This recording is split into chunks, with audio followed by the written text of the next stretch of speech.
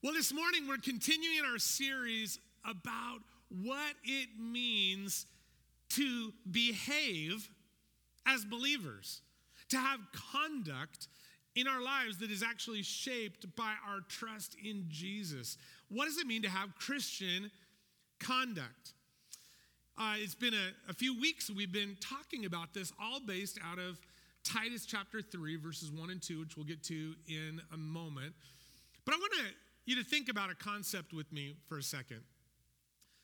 God created people to flourish within boundaries. Just think about that for a moment. God created people to flourish within boundaries. That's why children tend to really do their best when there's some structure placed around their lives. And kids' lives can just fall apart really quick when there's no boundaries. It's because we've been created to flourish within boundaries. It's why sports teams don't do well when coaching is absent. Because those people that are those authorities in that moment that are there to create the boundaries for how this is how we're going to play. This is the play that we're going to run. This is how you do your position. Those are all boundaries. And in that, a team will flourish. It's why businesses fall apart when employees don't know their running lanes. Like, what are we supposed to be doing? I don't know who's doing what. Those are all boundary kind of issues. And when they're absent, well, the flourishing of that business kind of plummets. It's why God, even in the perfection of the Garden of Eden, brought Adam and Eve together and said, hey, one boundary, there is one tree you are not to eat from. Even in the middle of perfection. Why? Because they needed to know what was acceptable and what was not acceptable. And that's what boundaries do.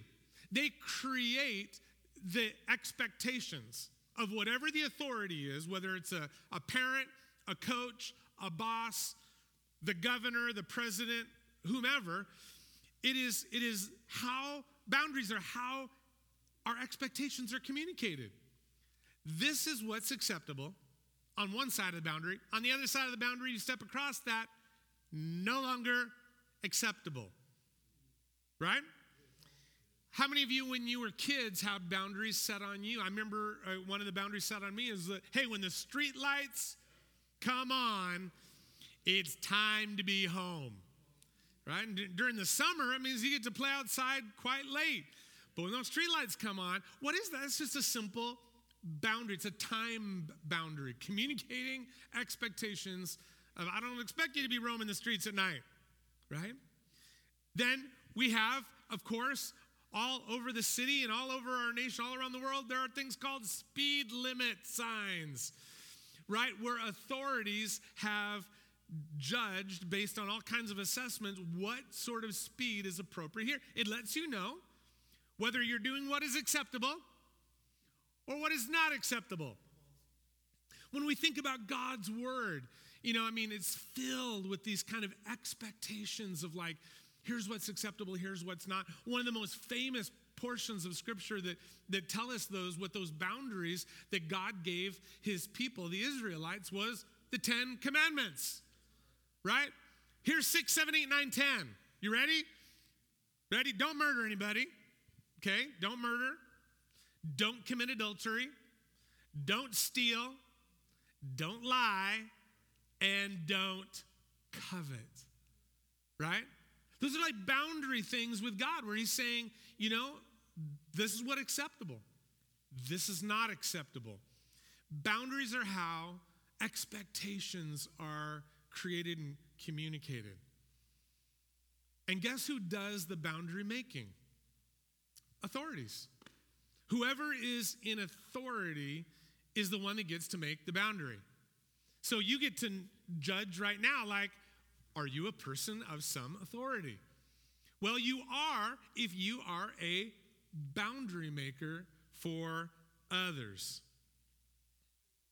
And this is one of the reasons why God, it says in Romans chapter 13, we talked about this a bit last week, is the one who has given all authority.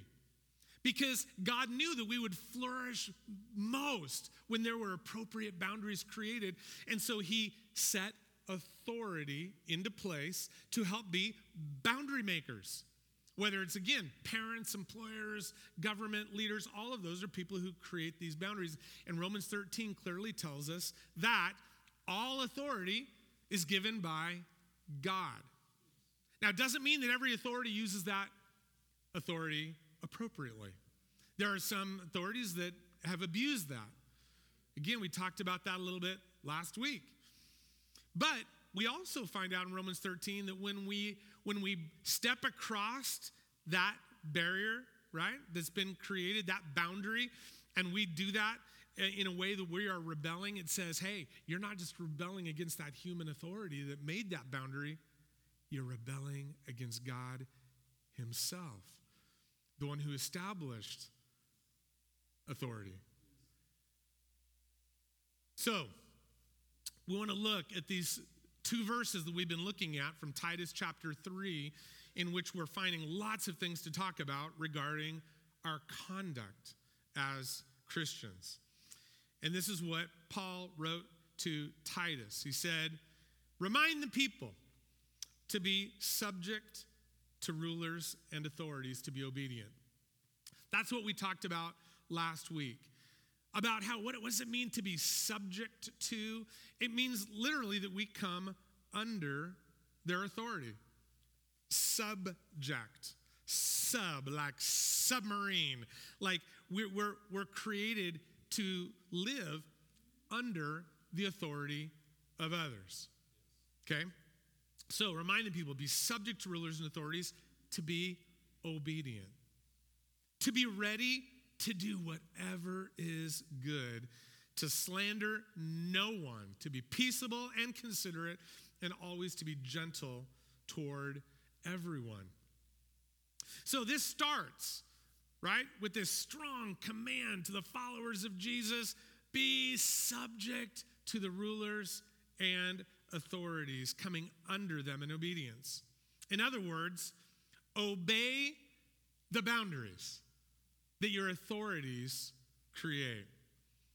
And if this doesn't make sense to you quite fully, and you're like, wow, I'm not sure where all this came from, you just go back in this series. You can go back to YouTube and go to our channel and watch it, or our podcast on our website, and you're going to hear kind of the basis for why God was saying, remind people about this.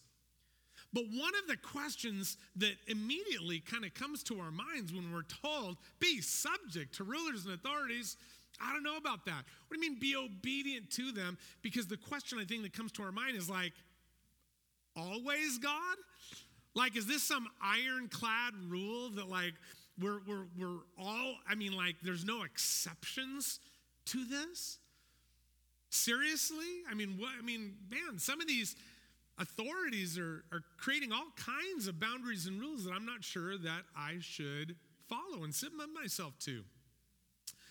And I think another great question that we should be asking is there a biblical framework for how we would approach this topic and ask those questions? Is there something in the Bible that would help to inform us? Like, are there times that we need to actually reject certain boundaries and stand in opposition to the very authorities that God said that we're to be subject to and obedient to? God, can you help us here?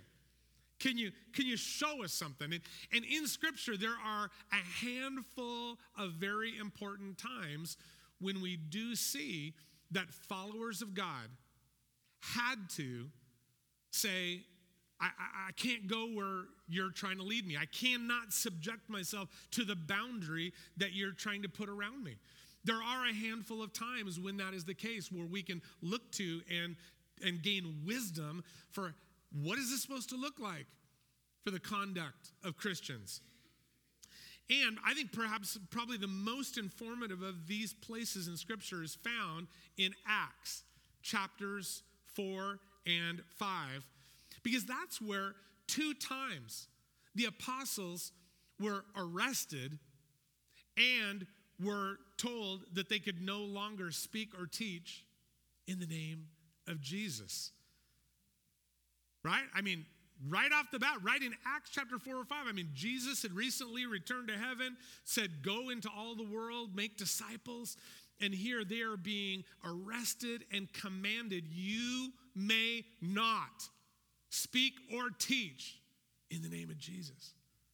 Well, guess what?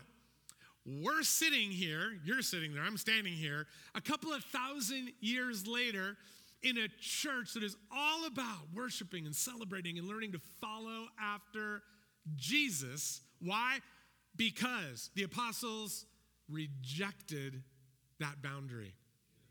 They rejected it. They said, we cannot abide by that. But it was in Acts chapter 4 that they were first arrested and they were given this command: never again speak or teach in the name of Jesus. Never again. But it's in the very next chapter, chapter 5, where we find out, I mean, not only were they speaking in the name of Jesus, but it says that miracles were happening, crowds were coming, and people were just turning to Jesus, just more and more. So, it says the religious leaders find out about this, they discover this, says they were filled with jealousy, right?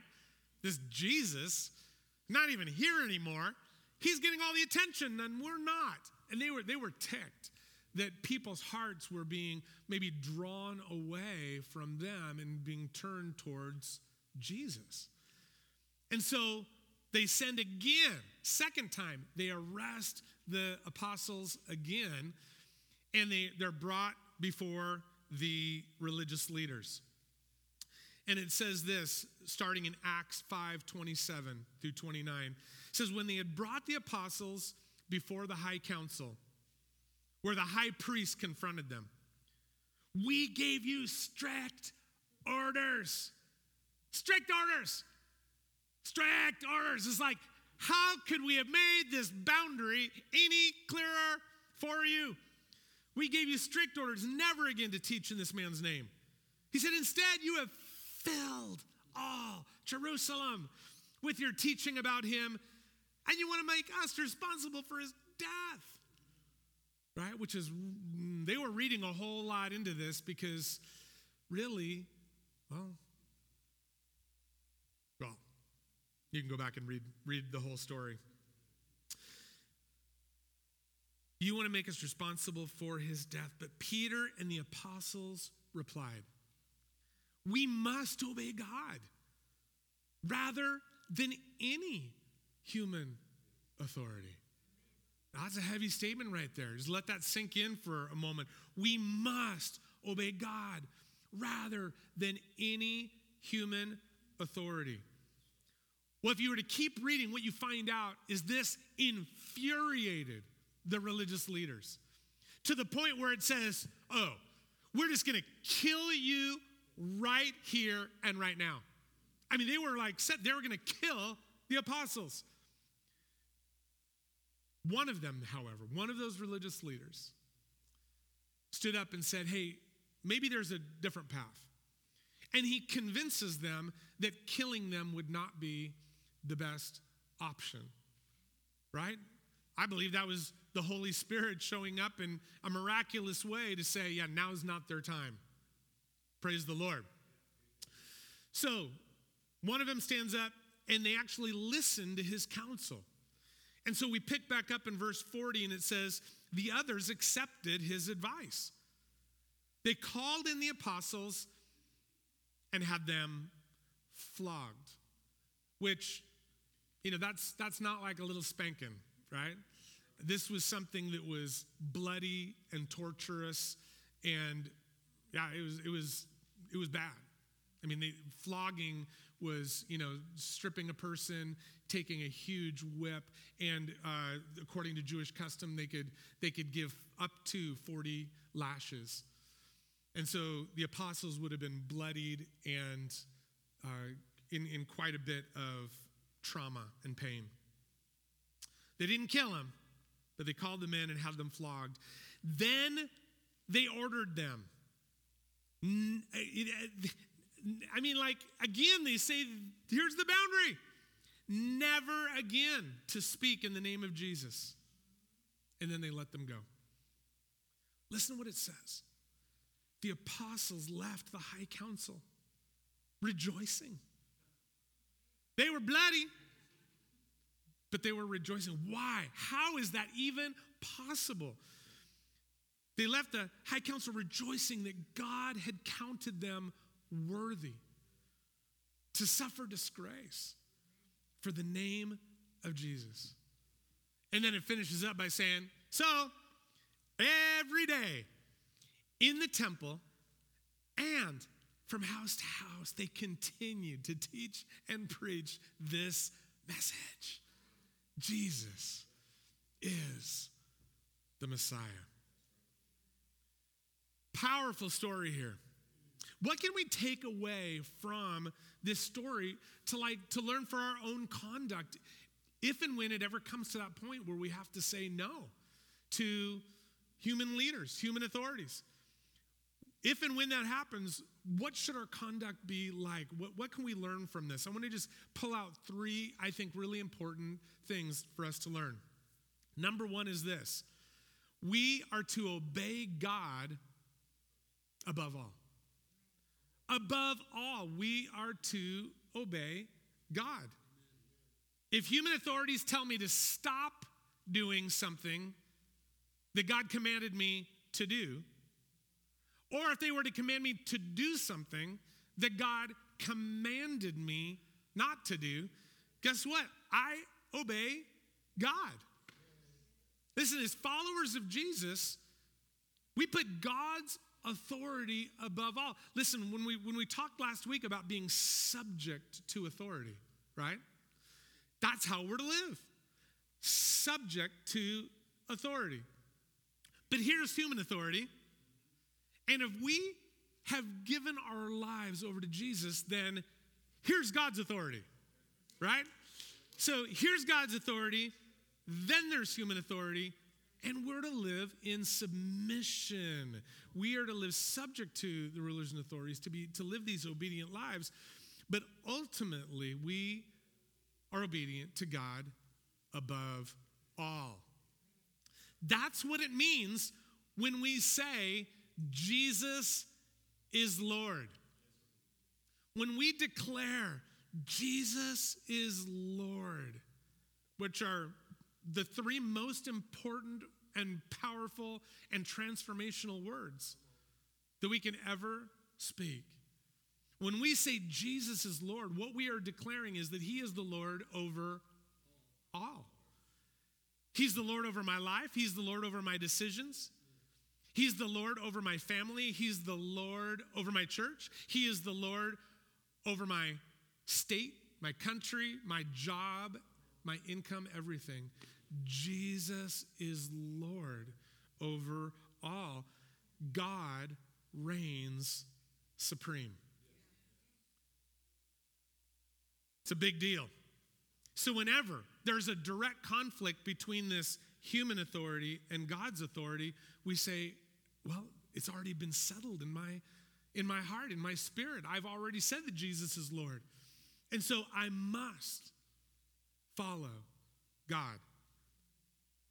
We have to, our lives echo what the apostles said in Acts 5:29. We must obey God. We must obey God rather than any human authority. But there is a really important distinction that we need to make here. Because you need to notice what the apostles were saying here was that this was not based on their opinion, and this was not based on their preference. This was based on a clear directive from God himself to go and preach in the name of Jesus. There's lots of things that we would prefer not to do. There are a lot of areas where if we were the authority in that moment, in that situation, we would design the boundaries very differently. In fact, in our opinion, in our perspective, we would create boundaries that would be far better, far smarter, and maybe even far more just than a boundary that has been created for us. There's a lot of things that we would rather prefer. I mean, listen, how many of you as teenagers, okay? How many of you as teenagers really, really preferred, right, the boundaries that your parents placed around your life? How many of you really preferred those? Or how many of you would ever say, you know what? Dumb rule. Dumb rule. If I was the parent, I would make much wiser decisions about the boundaries, right, that are being placed around my life. It's very natural to feel that way. How many of you would prefer to drive at a speed other than the one that was posted? Man, I would really prefer to not go at this speed limit. I would really prefer not to pay the taxes that I am told are due. Very personally, Kelly and I bumped into one of those taxes earlier this year. I shared this story. God showed up in this very surprising way. In 2020, we were able to buy a house and paid all the tax, did all the stuff. We did all the stuff you're supposed to do. And then this year, surprise, one more tax bill, hundreds of dollars, and they said it was delinquent. It's like, hello, Mr. Government official. I have a bone to pick with you, right? This is not right. This is not fair. We were not even notified of this time, and we weren't. We never received any bill, anything like that, until we got this letter saying you got taxes and they're overdue, so now there's penalties. It's like, what in the world? But this government official very kindly explained to me what had happened and that they were not responsible for me not receiving the initial bill. I had to pay it anyway. And you know what? We paid it. We wrote the check, licked the envelope, said, God, this is in your hands. We know that we're called to live in ways that we're obedient to the authorities around and over us. We're called to live that way, even when we would not prefer. Even when we say, that's wrong. They should not be able to do that. Well, this is one of the boundaries that the authorities above us have enacted. See, our agreement with the boundary isn't the point. Our comfort is not the point. Our preference is not the point.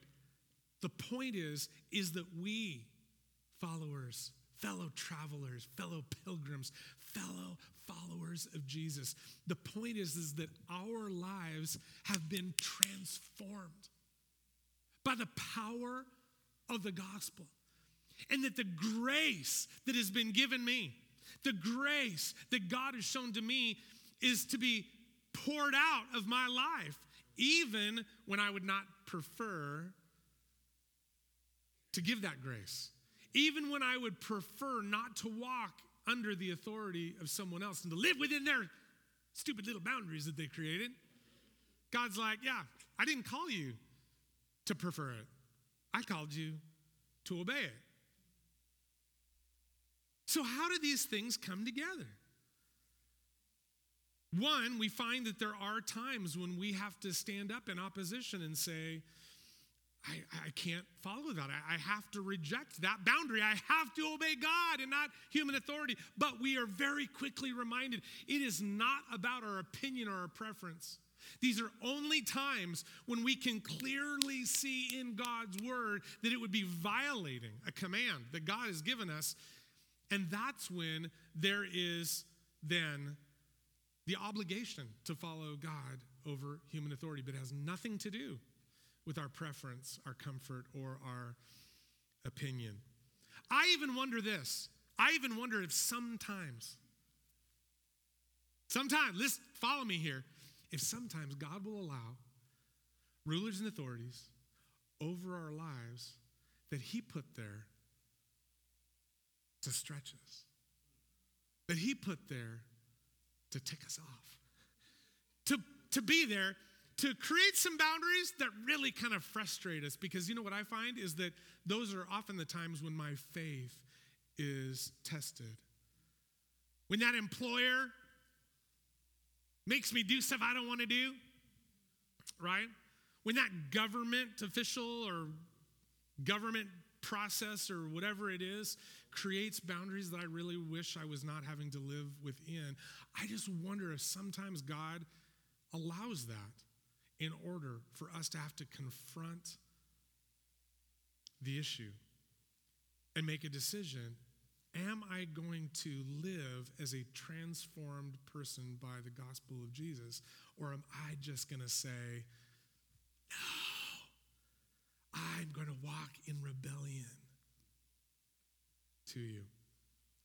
Because what James says, and you can read this in James chapter 1, kind of in that verse 2 through 4 area, part of what he says there is, you know that when your faith is tested, your endurance has a chance to grow. So he says, so let it grow. It's how we become mature in our faith. If all the boundaries, in other words, were so perfectly aligned to our preferences and opinions, guess what? We would never have a chance to really test our faith. Our faith would never be tested because it would just be like, I'm just living fat and happy in every arena of my life. There are no boundary issues that I have to press up against that make me uncomfortable, that make me have to trust the Lord in this situation. So, but the first thing we learn is that we've got to obey God above all. The second thing we discover is that, guess what? There may be a high price to pay. When we do come to those times, they seem to be rather rare, reading in Scripture, that there's actually a command of God that we're called to say, no, we have to follow God. We don't see that lots of places through Scripture. We see that in specific places. But when we do encounter those, and when we must say we're following God rather than human authority, guess what? There may be a high price to pay. Now, there are times when, like, God shows up miraculously and spares us from the consequences of breaking that boundary that was established by human authority. There are times, and you know what those are called? Miracles. They're called miracles because they don't happen regularly or very often. They're miracles. They're like surprising ways that God shows up in grace that would spare us from those consequences. And some of them are like some of the most famous passages of Scripture and some of the coolest stories. One of them is found in Daniel chapter 3. It is the first one that came to my mind, right? We learn of these three guys, three Hebrews that are now, well, they've been taken from their homeland and they're now living in Babylon, serving at the pleasure of King Nebuchadnezzar. Their names were, anybody tell me? Shadrach, Meshach, and Abednego, right? Shad, Rad, and Benny. Okay. And what we find is that they're living in this land. They're actually elevated to the position of leaders. But the king, King Nebuchadnezzar, he gets this idea, I'm going to build this golden idol, this huge idol that people need to bow down to. Well, Shadrach, Meshach, and Abednego, they're like, sorry, we can't do that. Like, we follow God. We're living in your land, and we are under your authority. And they were, serving at the pleasure of the king. Believe me, he had a lot of authority, and they were living in submission to him. But when he said, no, you've got to bow down to this idol, they said, no, we follow under a different set of authority structures here. We must obey God. And so the king finds out that they're not being obedient to him, and he like freaks out, flies into a rage. It's in Daniel 3:14 and 15 that we read this. It says, Nebuchadnezzar, the king, said this to them, "Is it true? Is it true, Shadrach, Meshach, and Abednego, that you refuse to serve my gods or to worship the gold statue I've set up? I will give you one more chance." Here's the boundary, okay? "But if you refuse, you will be thrown immediately into the blazing furnace. And then what God will be able to rescue you from my power?" Because in Nebuchadnezzar's mind, he was the authority that was on the top of the food chain. It's like, there's no God that's going to be able to save you because I'm the king here. What I say goes. So we keep reading verses 16 through 18. So these three guys, says they reply, "Oh, Nebuchadnezzar, we do not need to defend ourselves before you." Now, I love that. I want you to think about this for a moment.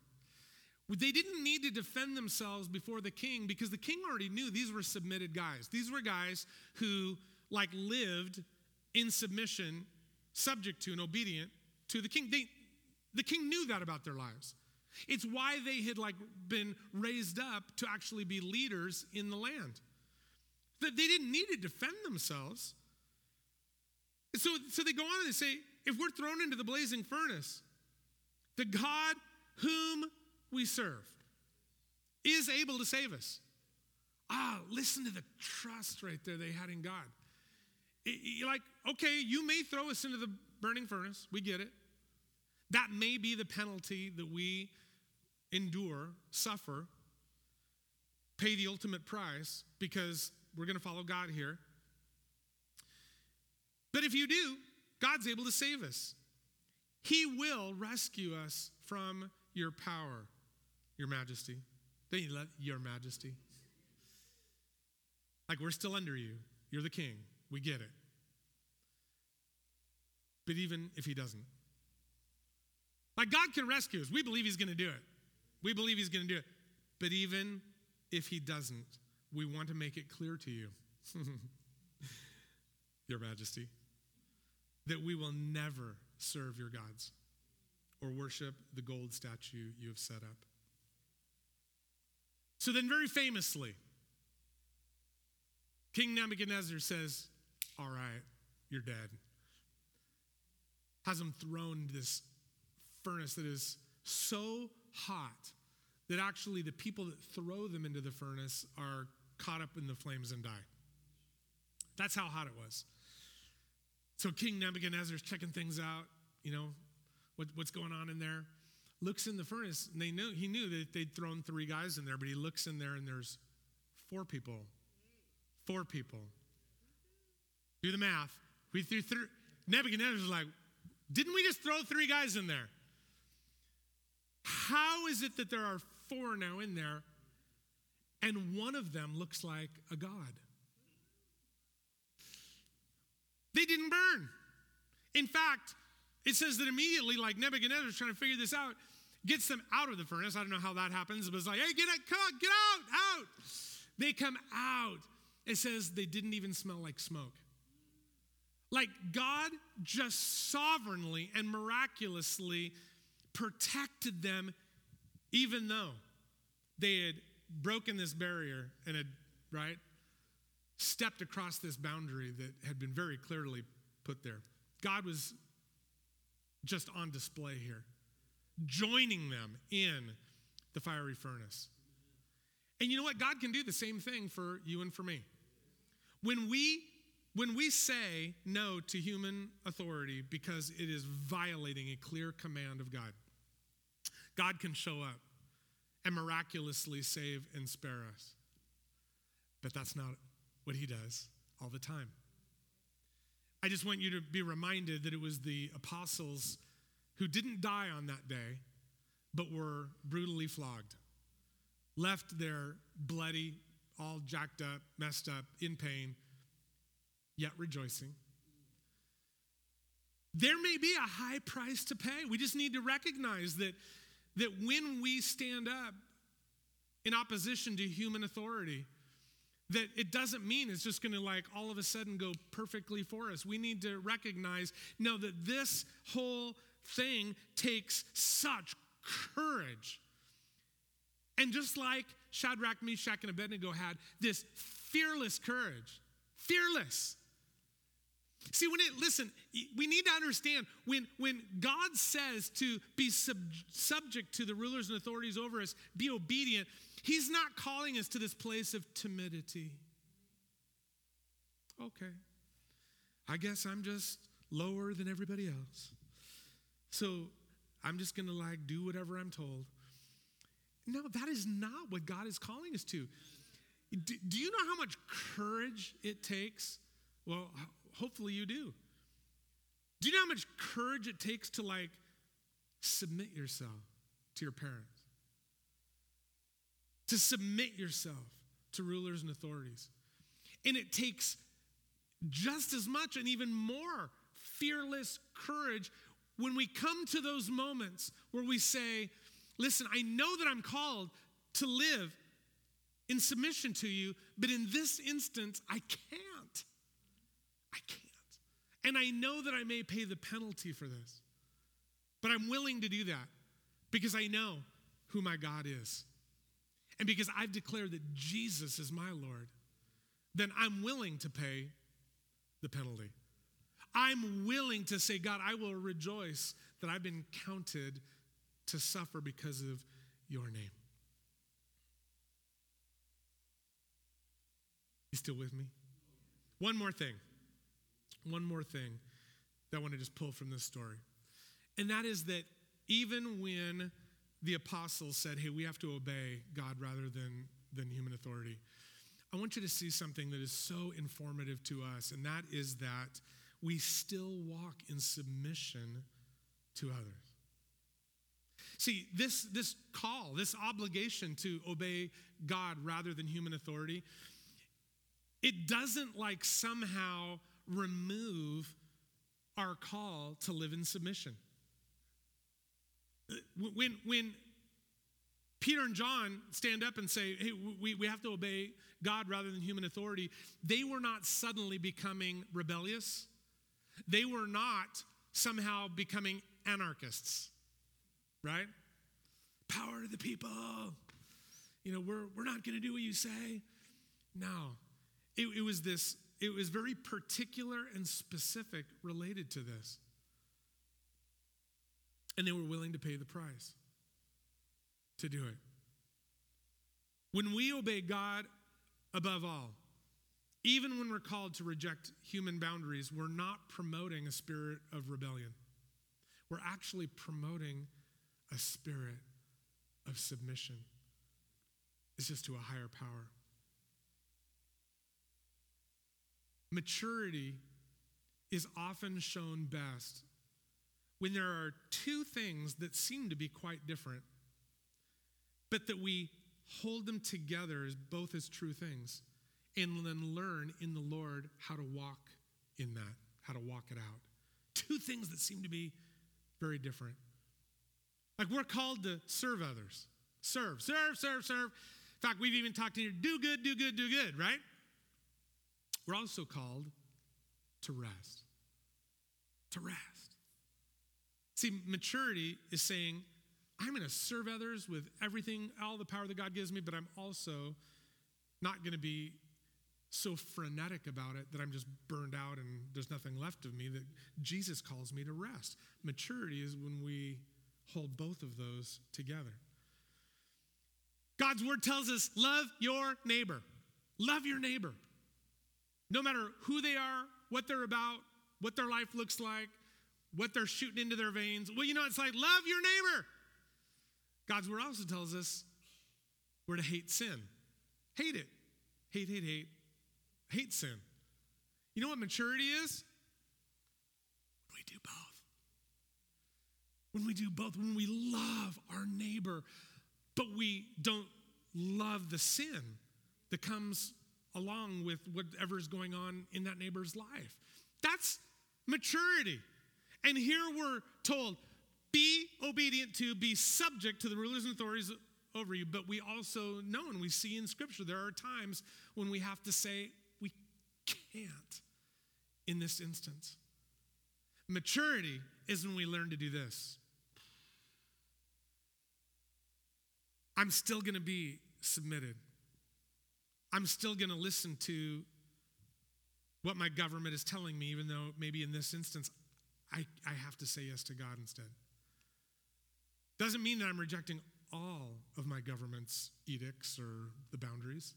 It just means in this one instance, I cannot abide by this and still follow after God. That's maturity. Because our motivation is always to live as God's transformed people. Filled with his grace. Filled with his grace. Filled with his power. To live lives that are now on display as followers of Jesus. So we're called to be subject, live subject to rulers and authorities, to be obedient. We're called to do good. To do good. Even if we're called to stand up and say, no, I can't do that, we're still called to do good. And it says that we're to do all these things without slander. Because isn't it sometimes when we see a bad boundary or boundary we don't agree with, a boundary that is not our preference, first thing we do, I'm going on Facebook and telling the world why I think you're stupid. You're stupid. Your boundary telling me I should be doing this. They tell people how dumb you are. And you know what? That's not how we behave as believers. We pray for those in authority over us. It says we don't slander. It says that we're peaceable. It says that we're gentle toward everyone, even those rulers and authorities that we might have to look in the eyeballs and say, I can't do what you're asking me to do today because God's asking me to do something different. Why are we talking about this? Well, we're talking about this because the day and age in which we live, these things are probably going to be things we're going to have to bump up against and we're going to have to confront. There's legislation, that our government is considering right now that could potentially really violate things that are very clear biblically. There are things that maybe not in your and my lifetime, but maybe in our children's, that our kids are going to have to confront.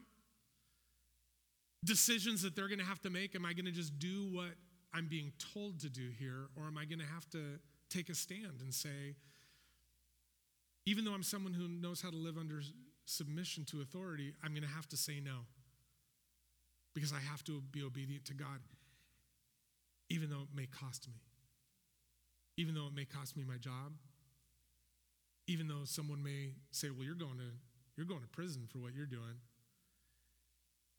I don't know.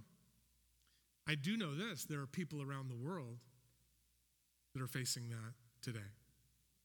There are people who love Jesus around the world today that are facing that and far worse.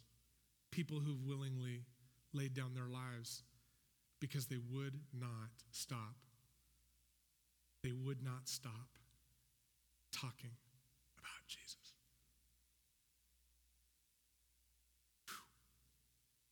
I don't want this to be super heavy. But you guys, this is how we're called to live. This is what a life looks like in Jesus. And I believe that God, in his grace and by the empowerment of his Holy Spirit, he'll enable us to live as his followers, no matter what. Let's pray. Jesus, how could we speak on these topics and not think about what you did for us? Lord, rather than calling in all the angel armies to battle against those soldiers who were about to nail you to a cross, but what you did, Lord, modeled something for us and modeled something for how we're to live as your followers, because you willingly submitted your life to what your Father had outlined for you. And you went to the cross and you died for us, taking our sin upon yourself, Lord, that we could be free. But Lord, we are now called to use that freedom to follow you.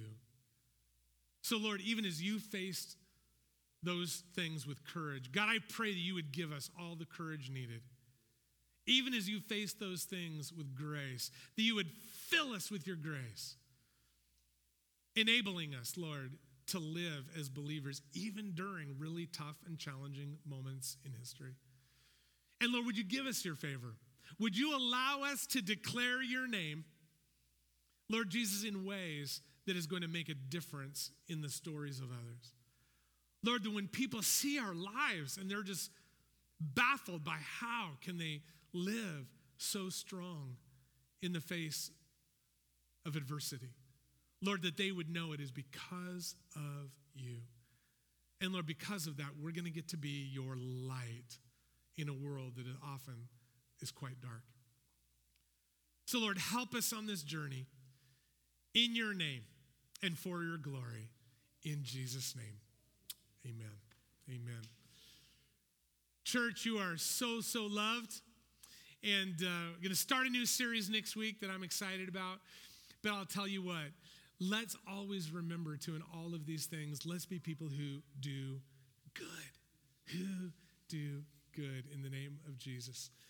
You are loved. We'll see you next week. And for families, we'll see you on Friday night for the Safari Kids Party. We'll see you then.